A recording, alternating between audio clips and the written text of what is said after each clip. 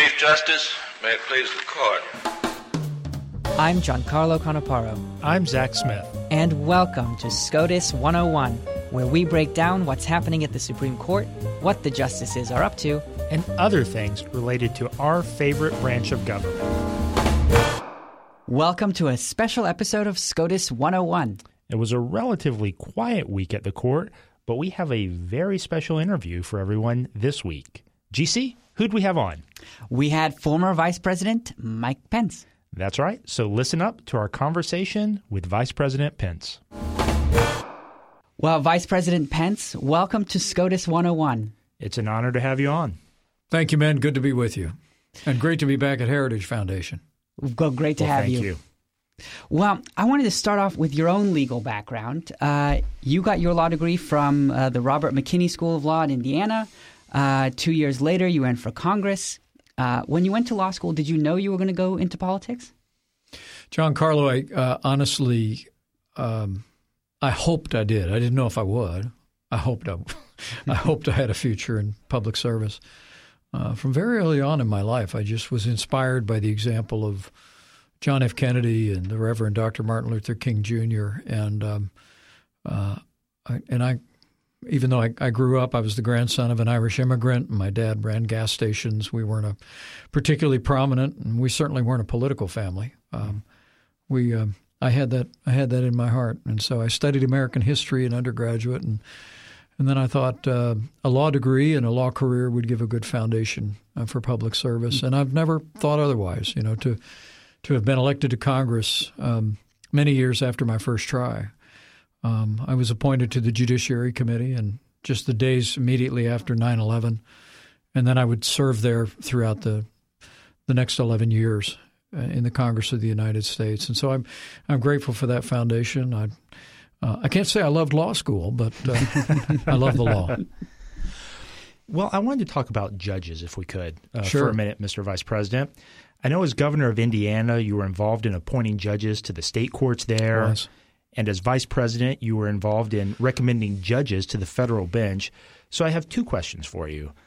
What do you think are qualities that make for a good judge, and how would you describe your judicial philosophy? Well, I'm a conservative, a strict constructionist when it comes to the Constitution, both of the United States and the state of Indiana. I think the founders of our nation, the founders of my state, put words on a page because they expected them to be followed. If you want to change it, amend it. So I'm not a great fan of activist judges or people that legislate from the bench.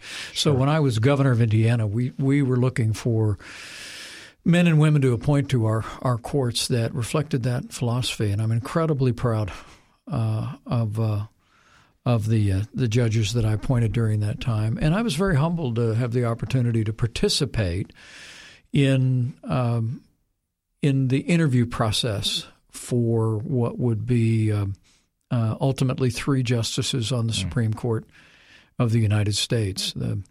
It was literally during the transition, if you'll remember, the seat held by the late and great Justice Antonin Scalia was held open for a year, Right. thankfully. Right. And so literally during our transition, we were interviewing about 10 finalists. And the president-elect looked at me and said, "I'd like you to talk to the finalists and give me your impressions." And I did. I was honored to do that, and did that again in the second round.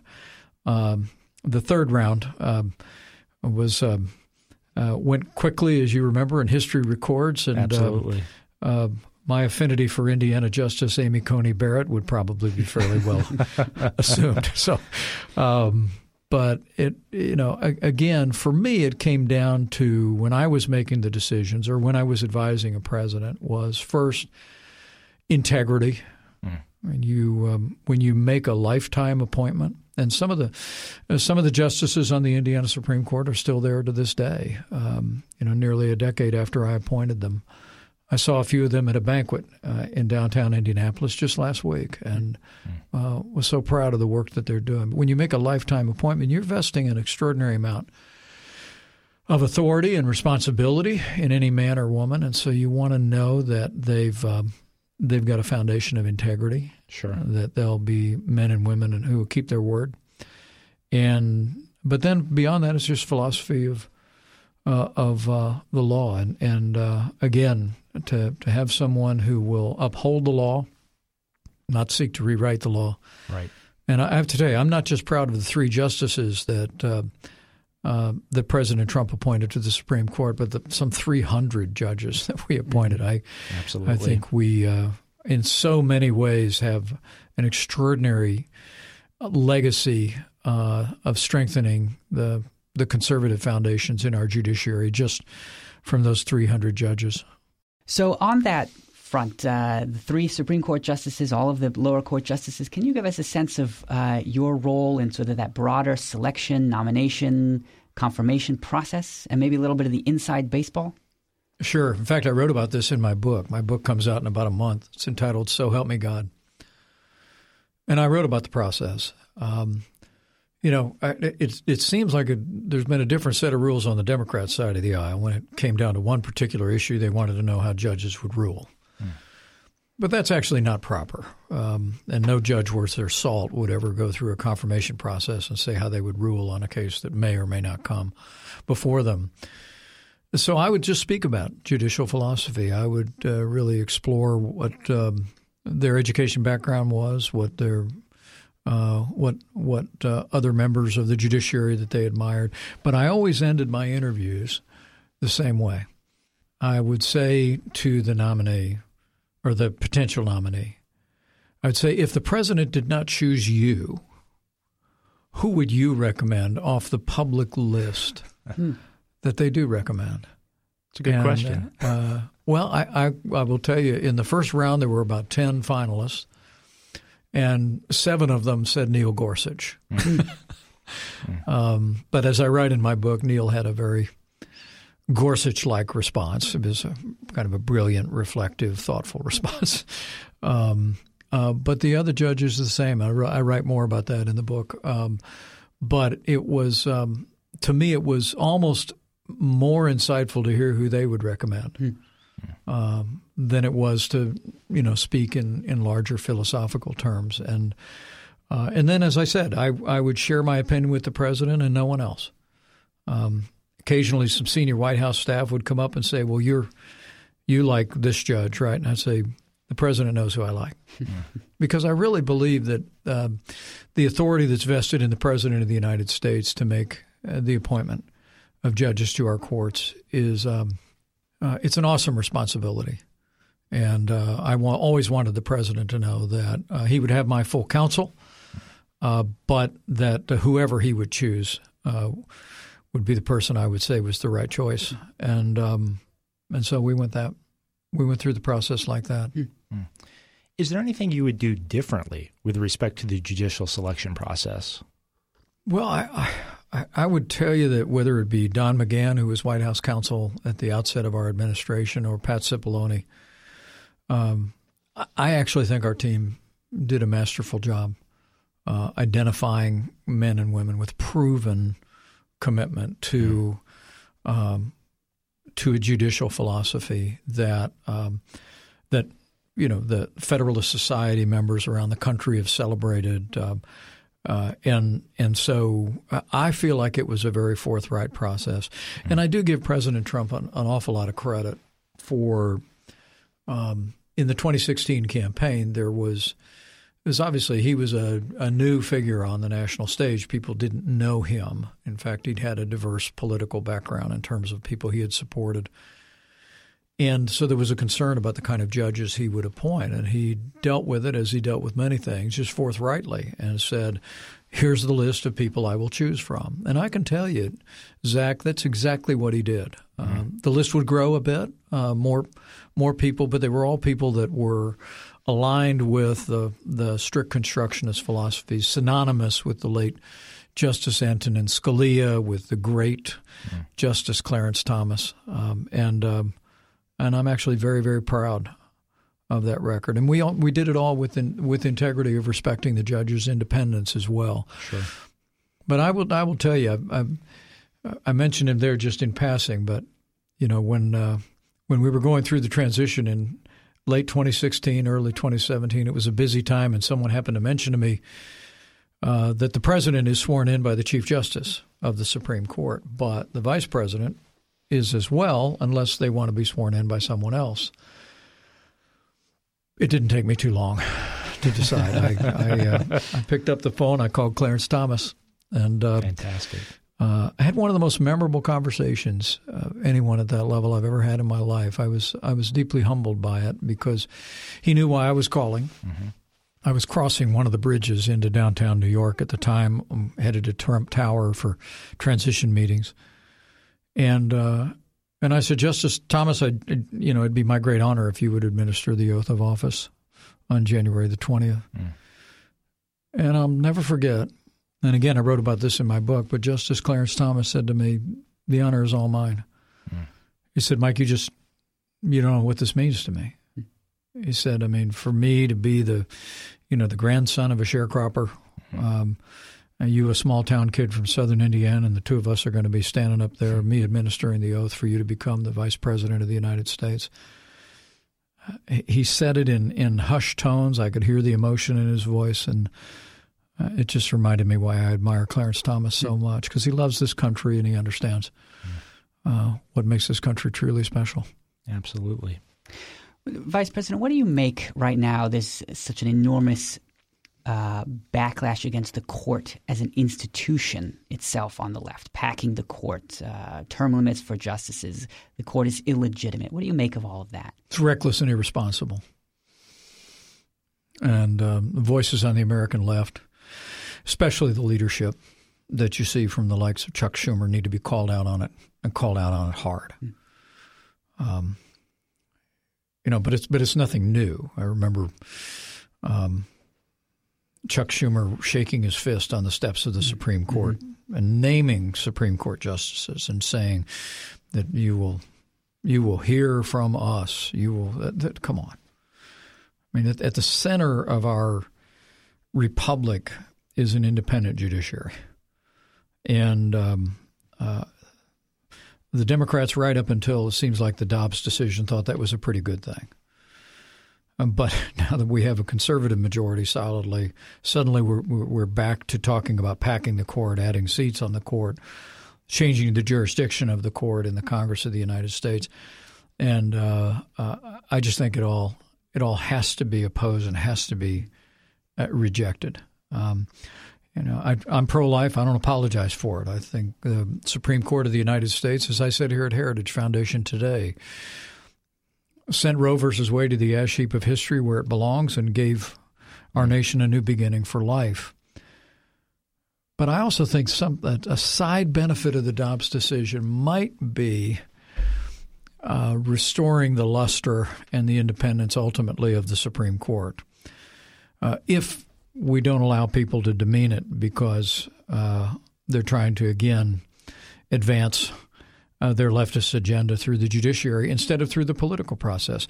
Because if you rightly understand the Dobbs decision, all it did was return the question of life to the states and to the American people. Right. And where it belongs, and to be worked through in accordance with the democratic process and the dictates of people's consciences. Now, I will always, for as long as I'm on this earth, I'll continue to champion and fight to restore the sanctity of life to the center of American law. But now it's a fair fight. Mm-hmm. Let's go out. Let's persuade. Let's, with compassion and with principle, let's go out and make the case for life.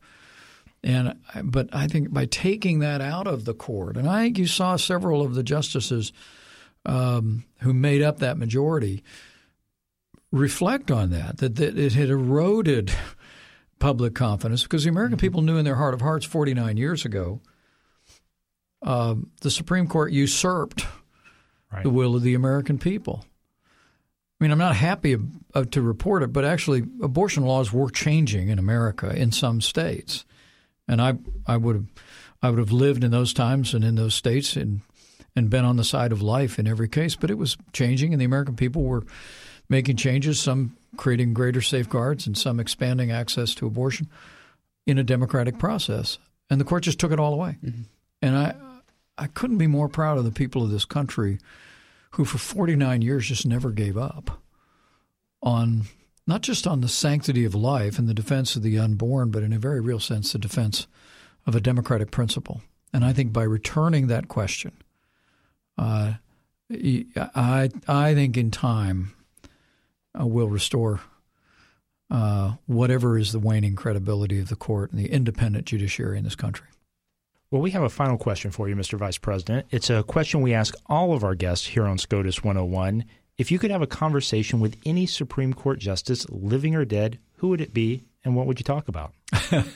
Well, that's an easy one. And it's great to be on SCOTUS 101. I appreciate what you do. This is an important platform. Well, thank you. And I know millions of people around the country appreciate your thoughtful reflection on our judiciary. And I will tell you the foundation I created has been very involved in amicus briefs that have been filed. And we look forward maybe to having our team over here and talking to you about us, weighing in on behalf of freedom of speech, Second Amendment, and, of course, the freedom of religion, which is our first freedom. But the Supreme Court justice or a judge that I would talk to, past or present, I would tell you, for me, John Marshall would be a very interesting person to talk to, the first Chief Justice of the Supreme Court. I'm a student of the American founding. He was the one that essentially stepped forward and said that the court would be the arbiter of constitutionality and not just settling disputes between private citizens. And I think it was a great contribution to the life of the nation. But if I had to choose, any day of the week, I'd love to catch up with Justice Amy Coney Barrett. I will tell you, she not just because she's a Hoosier, from Indiana, but the fact that I've admired her for so long, came to know her and her family through the process, and as the American people saw, she is a brilliant jurist, but she's also dedicated to her family and dedicated to her marriage and her children, and the combination of those two things I think is so deeply inspiring that someone can achieve the heights that she's achieved, the brilliance, the success in her career, and still be unapologetic about how much she loves to be a mom. She reminds me of the school teacher I've been married to for 37 years. My wife was valedictorian of her high school class and finished college in 3 years with highest honors, and she's a remarkable person, and she celebrates 30 years in the classroom, continues to be involved in education, particularly Christian education, but she loves her kids. She loves her son-in-laws and daughter-in-law, and she really loves that granddaughter. And so when you get around Amy Coney Barrett, there's that special combination, and I'd take any chance to catch up with her and just tell her how proud Indiana is and how proud America is for the role she's playing in the life of the nation and the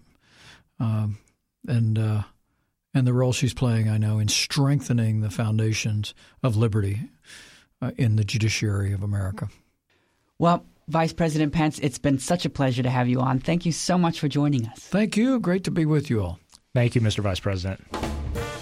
Well, thank you all for listening to our interview with Vice President Pence. That's all we have for today. Thank you to everyone for listening to SCOTUS 101. Please be sure to subscribe on Spotify, Apple Podcasts, or wherever else you listen. And as always, we'd appreciate if you left us a 5-star rating.